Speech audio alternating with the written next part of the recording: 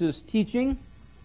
One of the great things that I have, there's a bondage, tyranny that takes place in my life, and it's the life of anybody I think that does what I do. Maybe it's doubled a little bit because you have PL in the middle, but there's this tyranny of having to do this. Now understand what I'm saying. This is great joy. There's nothing else I'd rather do, but you finish on Sunday and you get to Monday, and all of a sudden I go in on Tuesday and I realize I got to have everything ready for Wednesday. And when Thursday's over now, I go and go to the gym and then start literally on Sunday, and that's already half done, and it just keeps going. Well, there's a tyranny to that. I mean, that's really hard. It may not seem like it. I'm not complaining either. You know what? As I said it out loud, it sounded like it. But there's a blessing, and part of the blessing is you see how God's Word just comes together. And while we're studying different things in church and in here, you see themes. And one of the great themes of this Scripture to a New Testament believer is that while what you do is really important, why you do it is ultimately the indicator. God looks at the heart, and we come back to that over and over and over again. So while we're very concerned with what you do, I mean, for example, for you to be here is terrific, but that doesn't mean much if your heart's not right. I mean, it can all matter why you're here, and it's here to please a client or be with a friend or whatever. We get a lot of it where you have kids, and I just warn you who are raising children, you can get a great kid, and everybody stops and says, oh, isn't she a great girl? Isn't he a great guy? They can be morally compliant and still not be converted. Okay? That's a very important distinction. Don't confuse somebody who's morally compliant with somebody who's converted. So this is really a very hard thing. And we go through this not so that you can kind of guess about everybody around you, but so you can look at your own heart. And I say all that to drive us back to this verse yet again. I think we've talked about it virtually every week. Matthew 5:20. For I say to you, unless your righteousness surpasses that of the scribes and the Pharisees, you will not enter the kingdom of God. Unless your righteousness is beyond those of the scribes and the Pharisees. And for us, that verse really, I think, loses almost all of its impact because we kind of see these guys as sinister guys anyway. But remember, to these Jews, they were the guys. Unless you're better than Mother Teresa and Billy Graham and the Pope, and I don't know who else is in there, John MacArthur and R.C. Sproul and A.W. Carswell and all this stuff. Unless you're better than all these guys, then you ain't going to heaven. Well, if you hear that, you go, that don't work.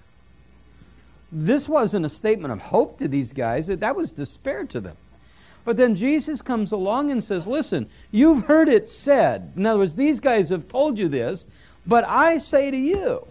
You've heard it said, don't commit adultery, and they haven't, but I say to you, don't look at a woman and lust after her. The issue here is their heart. What about your heart? What had happened in these Jewish people's lives, the leaders, the scribes and the Pharisees, is that their religion was just that. It was a religion. Let me tell you, God hates religion. He can't stand religion. If by religion we mean meaningless ritual compliance, God says that makes me sick. You can be in church and still not be a Christian. Right? Sure, absolutely. So what he's looking at is the heart here.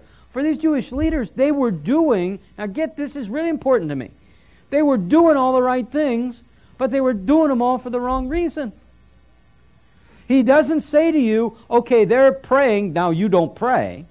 They're fasting, now you don't fast. They're giving, now you don't give. He doesn't say that. He says they're giving. When you give, but don't give that way. When they're praying, but when you pray, but don't pray that way. See that? He's getting to the heart of the matter, which is your heart. And these Jewish leaders had taken everything and turned it into a spectacle where they're elevated. where everybody would stop and say, oh, they're the guys. Wow, isn't that something special? Come to prayer today. Here's what they've done to prayer. I'll give you 5 things. This is from William Barclay. This is what he says. Number 1, their prayer had become ritualistic. We'll talk about each of these briefly, and then you'll see them as we deal with the passage in front of us in Matthew 6. Their prayer had become ritualistic. They prayed faithfully morning, noon, and night. They had the same 18 prayers that they prayed each day, faithfully. They'd stop wherever they were, they would recite these prayers. But as you know, as you recite these same prayers every day, after a period of time, they lose some of their freshness. It becomes ritual. You begin to just mumble them and get them through. They had done the opposite, the scribes and the Pharisees. When they prayed, they would pray every word and syllable very clearly, so that when they prayed, you would look at them and say, wow. But it was just ritual. Here's the second thing. They developed prescribed prayers for every occasion. Now, on the surface, nothing wrong with that. They had prayers for light, prayers for dark, prayers for good news, prayers for bad news, prayers for victory, prayer for defeat, prayer for rain, prayer for sunshine, prayer for fire, prayer for snow. They had prayer for everything. But what had happened is, again, those specific prayers had done 2 things. The one is they just begun to fade away in meaning. The second one effect was our third point of their fault, and that was they were limiting their prayer to specific time and place. So they prayed faithfully morning, noon, and night. But here's what we learned from Paul. What's Paul say? Pray without ceasing. Praying at all times, not just in specific times. Here's the 4th thing. They loved long prayers. They loved those long, drawn-out prayers. Jesus warns, in fact, Mark 12:40, Jesus says, watch out for those scribes and Pharisees who for appearance sake offer long prayers. Long, ongoing prayers, not about communion with God, but long prayers for appearance sake. Here was the last thing. There was meaningless repetition in these prayers. We'll talk about that specifically when we get down to verse 7, when he says, when you pray, do not use meaningless repetition. Their prayers just went on and on and on and on and on, and they prayed the same thing every day. They stopped. It became ritualistic. And although the prayer in and of itself may have some meaning, it had long since lost its meaning. It was just a prayer that you prayed. They were just words that you said.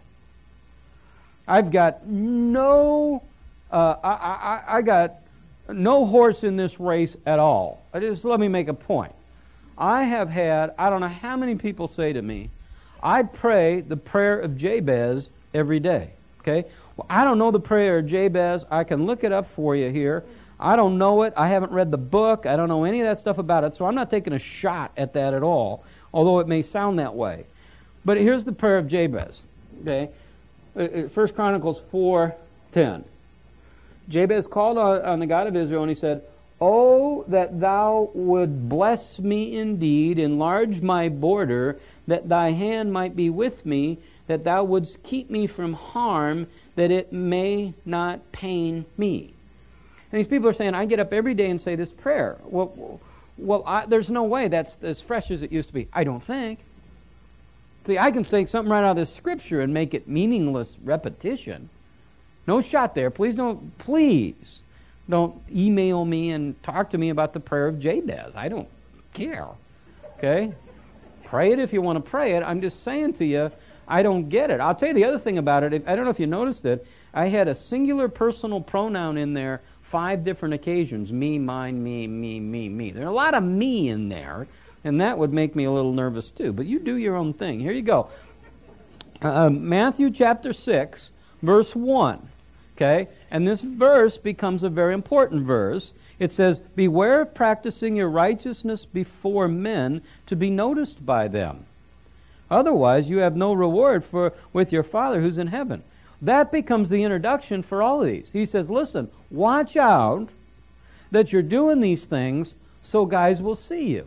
And then he talked about giving. Today, we look at prayer. He says this, Matthew chapter 6, verse 5. Okay? And when you pray, you are not to be as the hypocrites.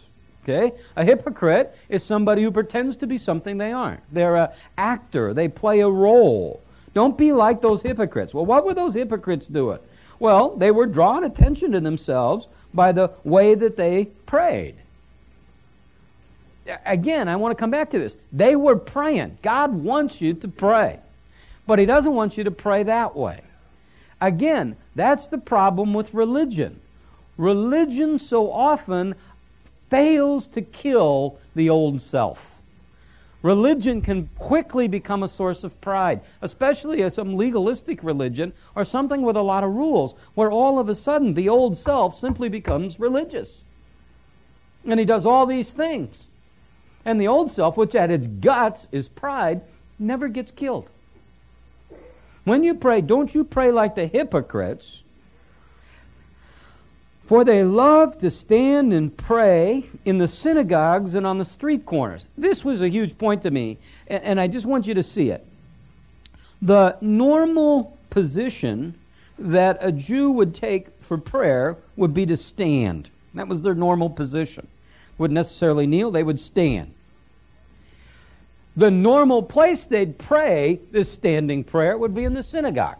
That was the place they went to worship. When they couldn't get to temple, they go to synagogue. It'd be a normal place where they worship. It'd be a normal place where they'd hang together. It'd be a normal place where there would be civic activities.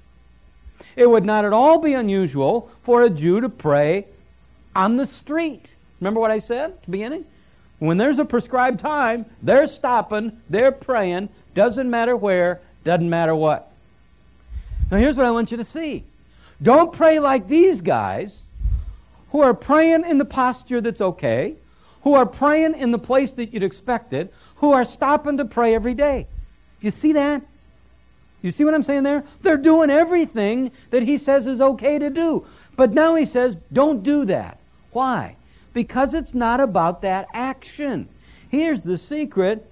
Don't pray like the hypocrites, for they love to stand and pray in the synagogue and on the street corner in order to be seen by men. The word that's used there for street connotes not just a narrow little way, but a large, huge point where lots of traffic and lots of people. They would normally pray there. Here's what's happening. These guys are coordinating their schedule, so when it's time to stop and pray, they'll just happen to be at 24th and Camelback.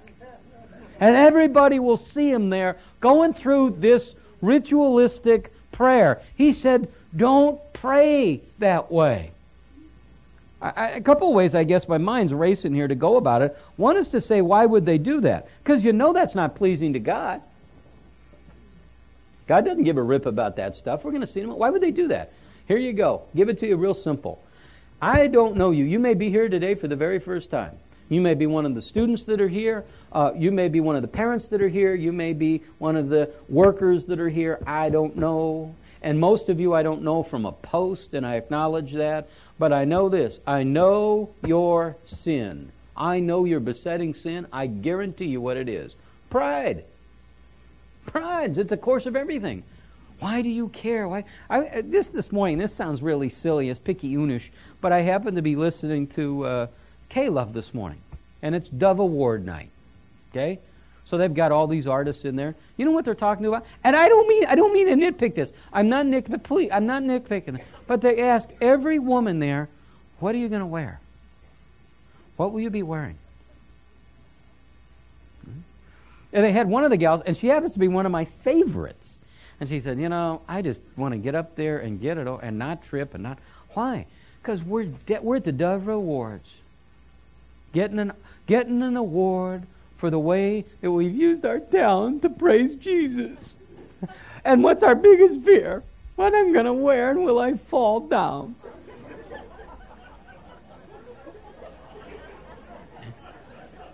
Why? Because we care deeply what other people think.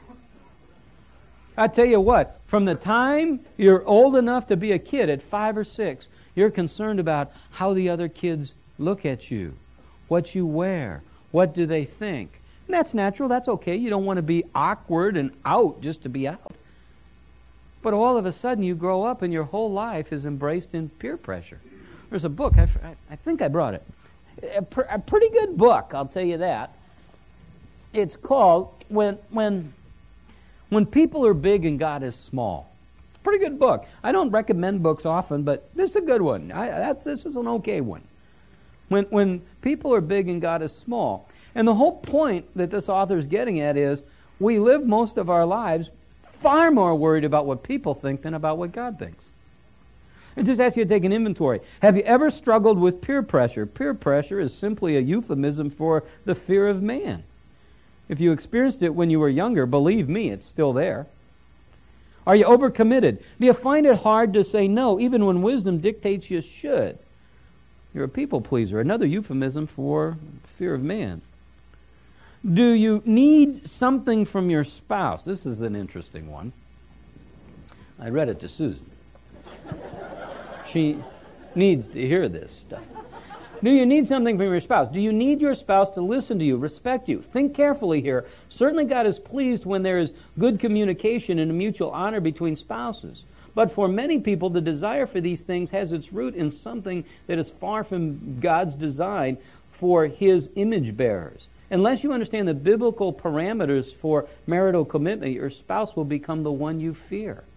Your spouse controls. The spouse who will take a quiet place of God in your life. I did that when I was a non-Christian. I had Susan in a position of God in my life.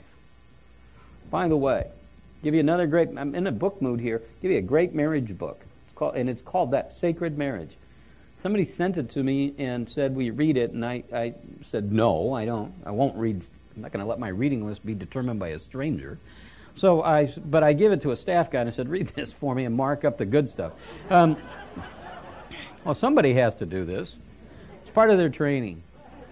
And about 3 days later, they came and said, this is the best, and this guy's read a lot of stuff. He said, this is the best book on marriage I've ever read. Sacred Marriage. The guy's name is Gary Thomas. I think it's really good. I still haven't read it. Susan's going to teach it next year. So that's good. Is self-esteem critical concern for you? You get the. Here you go. There's a couple of them here I like. Have you ever felt like you might be exposed as an imposter? That's a good one. Here's a good one. Do you ever lie, especially little white lies? What about cover-ups where you're not technically lying with your mouth? Lying and other forms of living in the dark are usually ways to make ourselves look better than we really are. Well, see, that's what's going on with these guys. That's what goes on in most people's lives. It's the fear of men. What are you going to think? What will people think? If I succeed, what will they think? If I fail, what will they think? If the kids have a problem, what will they think? Okay? And that's sometimes what even stops us from calling out for help. We've got premarital counseling at the church. That doesn't make much difference. I mean, they're going to get married no matter what you say to them. And it just is. I mean, they're going to happen. Rarely do they stop. Periodically they'll stop and they won't. But what is really more critical is that first year after marriage counseling. Because what happens is little things pop up and they're not great big things, but you let them sit for a while. And all of a sudden, you don't want to tell anything about it because you've only been married 6 months and you're going to sound like a real goofus if you're already in trouble 6 months into this thing. What is all that? Fear of man.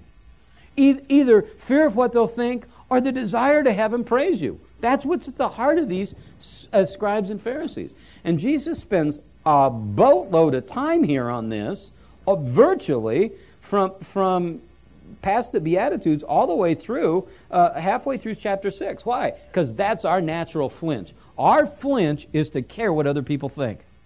Jesus says, don't you pray in a way where you're drawing attention to yourself. Truly I say to you, they have their reward in full. They're done. I'm done with these guys. They're getting all they got. Their reward is the praise of men. But I say to you, when you pray, go to your inner room. And when you shut the door, pray to your God who is in secret, and your Father who sees you in secret will repay you. This presents a little bit of a problem for me in this sense. I take the Bible literally. Many of you in here do. Does that mean that every time I pray, I'm to go to a prayer closet? The word for closet here is just a small place, like a storage closet, and pray. That doesn't seem to fit because we know, nor is Jesus condemning public prayer because we know he prays publicly. Matthew chapter 14, when there you have the loaves and the fishes and the feeding of the 5,000, Jesus stops there and prays before all these people. We're told that the church early on in Acts chapter 4 lifted their voice with one accord. 1 Timothy 2, Timothy's told, along with the church, to pray. What Jesus is saying is, the idea here is to guard your heart and, if possible, pray in private rather than in public. Don't even tempt yourself with all the adulation that may come from public prayer. Jesus is driving here toward the condition of your heart, not the physical place that you pray. The Father is in secret. That doesn't mean that He's not there. That means that there's this intimate relationship, that He sees us in secret. Here you go. This is a great one. Let me quote one of the phrases where it says sees in secret. One of the authors says this: God also sees in secret in the sense that He never betrays a confidence.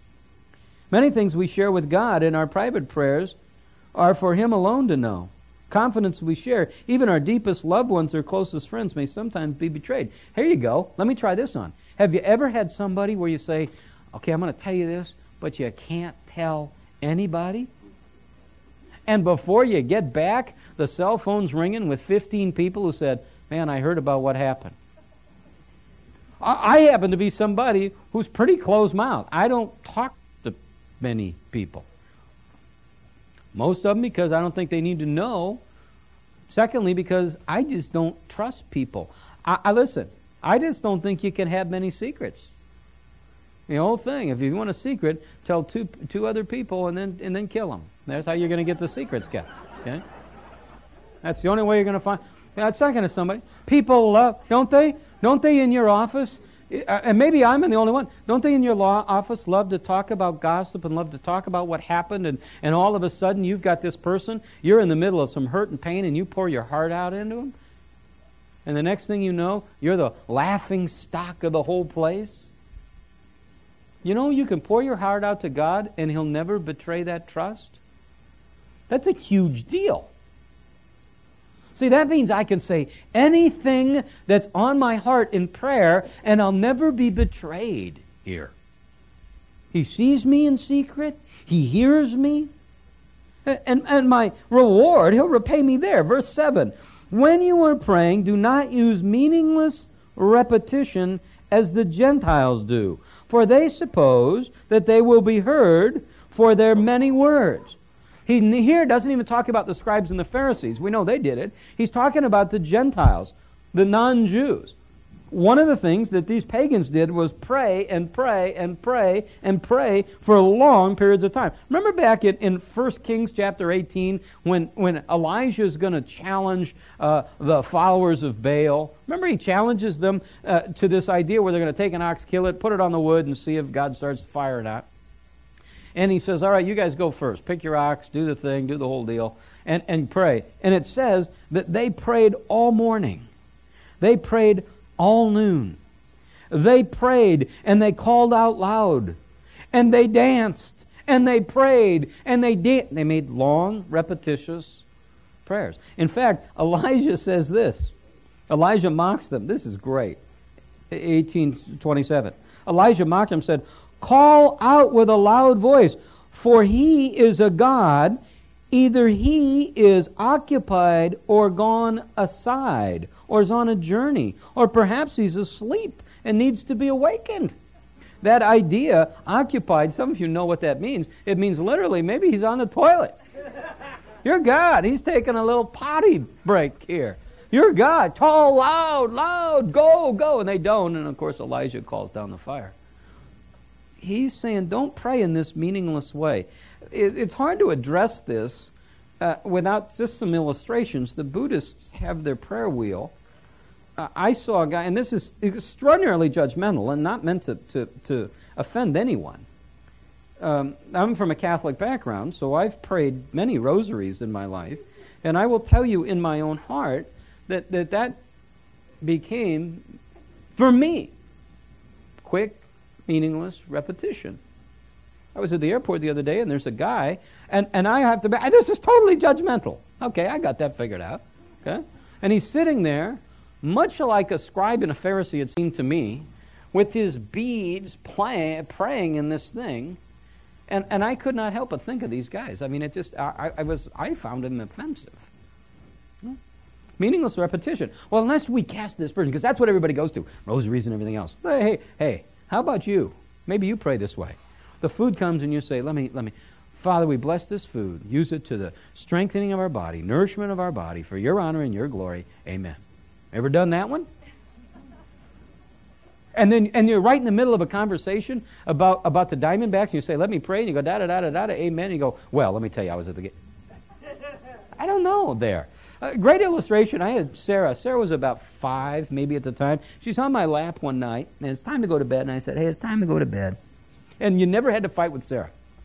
Sarah was one of the great kids, because I think our bedtime was like 8:30 for the girls, and Sarah would come in about 8:15. She'd go, is it okay if I go to bed? So she was perfect for this. Well, she was on my lap one night, and I said, it's time to go to bed. I said, let's say prayers. And she said, okay. This is exactly what she said. She's sitting on my lap. I said, all right, you pray first. She goes, all right, pull the string. And I said, what? She said, pull the string. I said, what? Pull the string.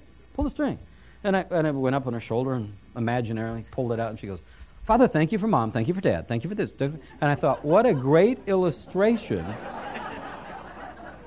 of how do we do this meaningless prayer. No, you know what? It's real easy to load your gun and start firing out there, but why don't you turn it around and look inside before you go head hunting for all this? Okay? And make sure you understand this. Jesus is not condemning here genuine repetition of request. Paul said 3 times, thorn in the flesh.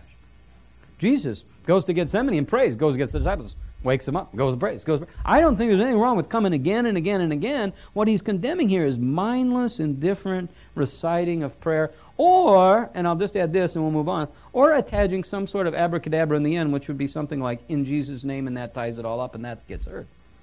He's just saying, listen, when you pray, a couple of things here. Don't pray like these guys did, because they prayed, and their heart wasn't right. Their motives weren't pure. They wanted you to see them. That's all they cared about. Secondly, when you pray, don't just go through the motions.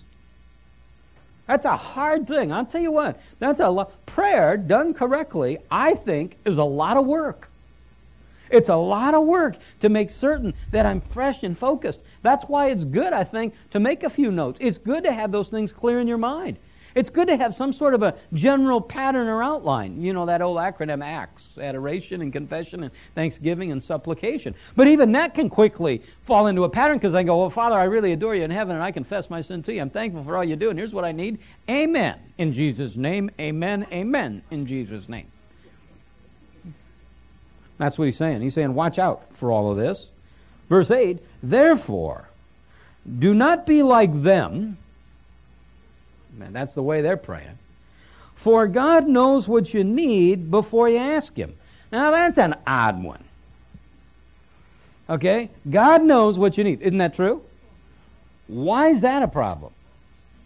If God knows what you need before you ask Him, then I'm saying, oh, I'm asking Him. Is that what he's saying? Here's why. Because prayer is about you, not Him. Martin Luther said this. By our praying, we are instructing ourselves more than we're instructing Him. All of a sudden, when I pray, God's working in my life. God's working in my heart. I hadn't been a Christian very long, and I heard Josh McDowell speaking, and he was talking about prayer. And he was talking about prayer, and I'm not sure what words he used, but my words would be, it's me, if my will's here and God's will here, it's me bringing me over to God's will. It's me aligning myself with God's desire and ideas. And he talked about when he was a young man, a teenager, and he said he wanted a car. He's riding the bus. It's hard to pick up girls in a bus. You know, come on, hey, baby, I got the bus. You know, got my dad's bus tonight. Okay? He wants, it's just all this stuff. So he wants this car. So he goes to a godly old guy, and the guy said, have you prayed about it? He said, yeah. And he said, no, have you really prayed about it? He said, well, not really. He said, I want you, for 2 weeks, I want you to go to God every day specifically and pray specifically about this car. So he said it went something like this. The first day he went in and he said, Father, thank you. I'm glad I can be here. God, I want to tell you, I need this Mustang. God, I need this Mustang bad. I want it bad. I got to be honest with you, God, it's what I really want.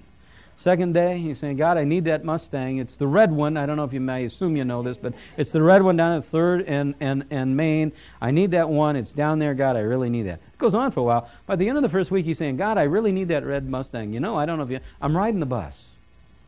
And I have social needs, God, and I really need that Mustang.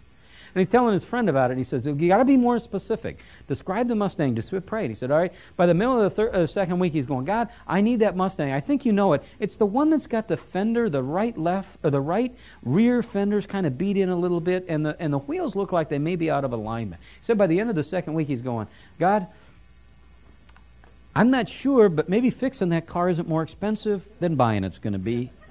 I'm getting to work on the bus, and somehow I'll be okay. God, keep the car. Well, you see how that works?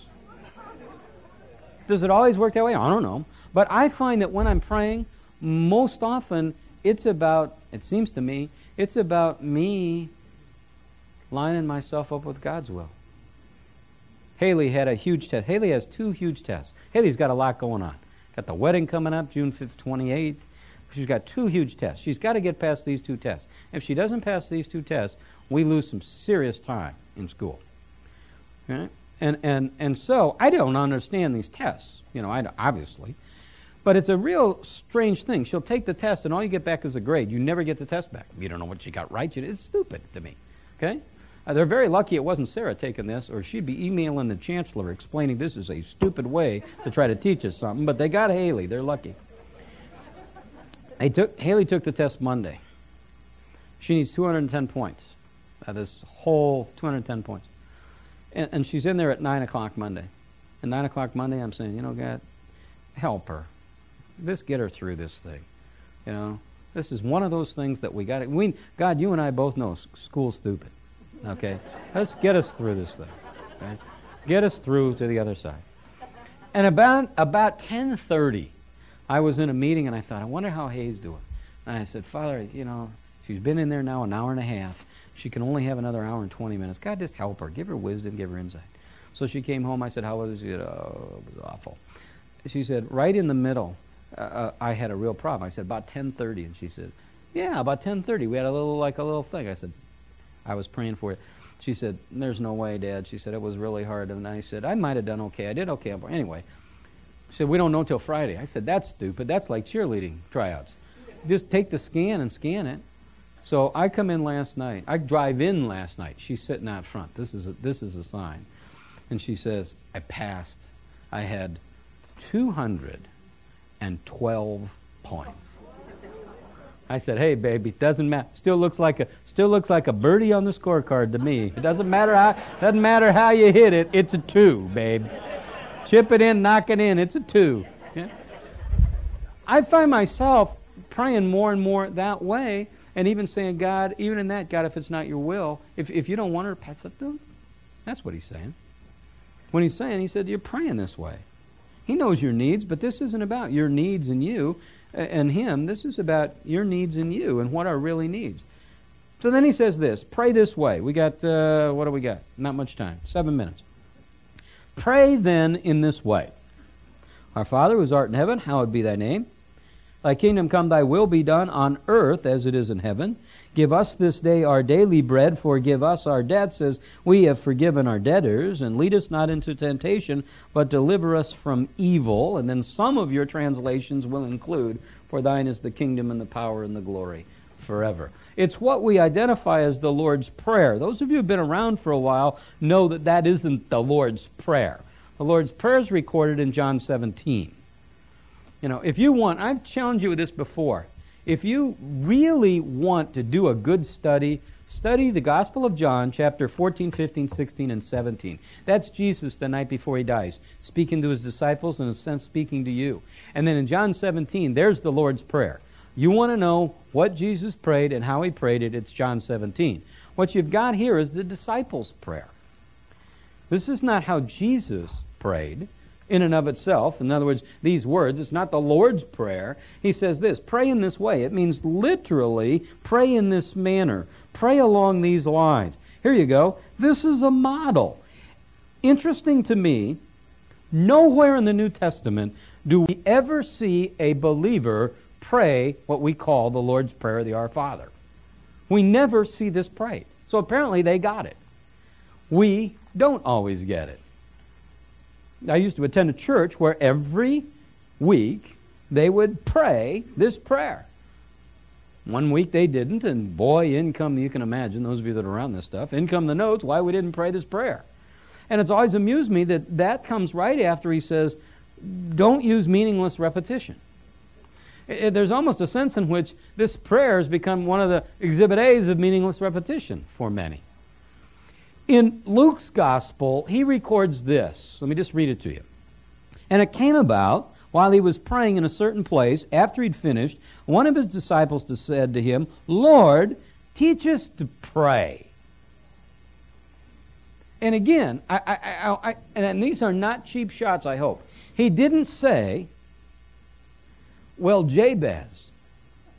He didn't go back. And I'm not trying to beat that horse. I'm just saying, when they came and said, teach us to pray, he said, well, when you pray, do this. Father.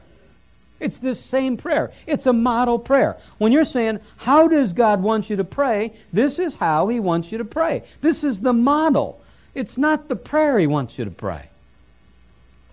Is it all right? Sure. But he wants something deeper than this. So we're going to take 1 second today. I want to just emphasize, look how it talks about relationship. Our Father. There's a relationship between a father and a child. There's an intimacy in that. I had breakfast the other day with a guy who's a pastor in South Africa in a very, very, very, very poor part. He's the only white guy with I think he said 750,000 Africans. The only white guy. And a pastor, and he's apparently lived there. He said, you know, because I make the announcement on Sunday, if you got a cell phone, turn that thing off or bring it up here and we're going to beat it with a hammer. Okay? I do it a little different than that. But turn the cell phones off. If you have children that become fussy, take them out. You know? Because it's a disruption. He said, our culture, that would never fly. He said, here's what we've got. And literally, remember the old "it takes a village," he said? In our culture, the mom and dad may give birth to this kid, but the kid is really part of the community. He said, if we're in church and there's a kid who's acting up, or you're anywhere and a kid acts up, the closest woman will grab him and begin to breastfeed him. Whether it's mom or not. Whether they're milk or not. They'll just start to breastfeed him. So if you're walking down the street and there's a kid misbehaving, you just take your belt off and whip that kid. It doesn't matter whether it's yours or not. I said, well, Goldberg and Osborne would love that one. All over us on that deal. But here's what he said. He said, never would a child speak to the father. Never. This child would never speak directly to the father. Always if the father had to, or the child had to speak, it would speak to the mother and through the mother. So when I say our Father and praying to God and praying to Father, that's a very difficult concept for them. To these Jews, it's a hard concept in the sense that Father, and you know the equivalent, Daddy, they didn't have that intimate relationship. This whole prayer is prayed or is predicated on you and me having a deep, intimate relationship with the Father. Do you know Him? We've made a joke out of prayer. We made a joke out of it in many instances. I'm flipping through TV the other night, and there's somebody, and Madonna's getting ready to go out for a concert, and she's got all these people standing around praying. I mean, there's no way on the planet. Huh? Larry King is an agnostic. I don't say that. He says it. That's a guy that doesn't have the courage to be an atheist. Okay? Larry King. Larry King is an agnostic. Okay, in other words, Larry King says, I don't have enough evidence to believe there's a God. A book or two ago, he wrote a book on prayer. How does that work? Prayer is intimate communication between the child and the daddy. When I pray, our Father.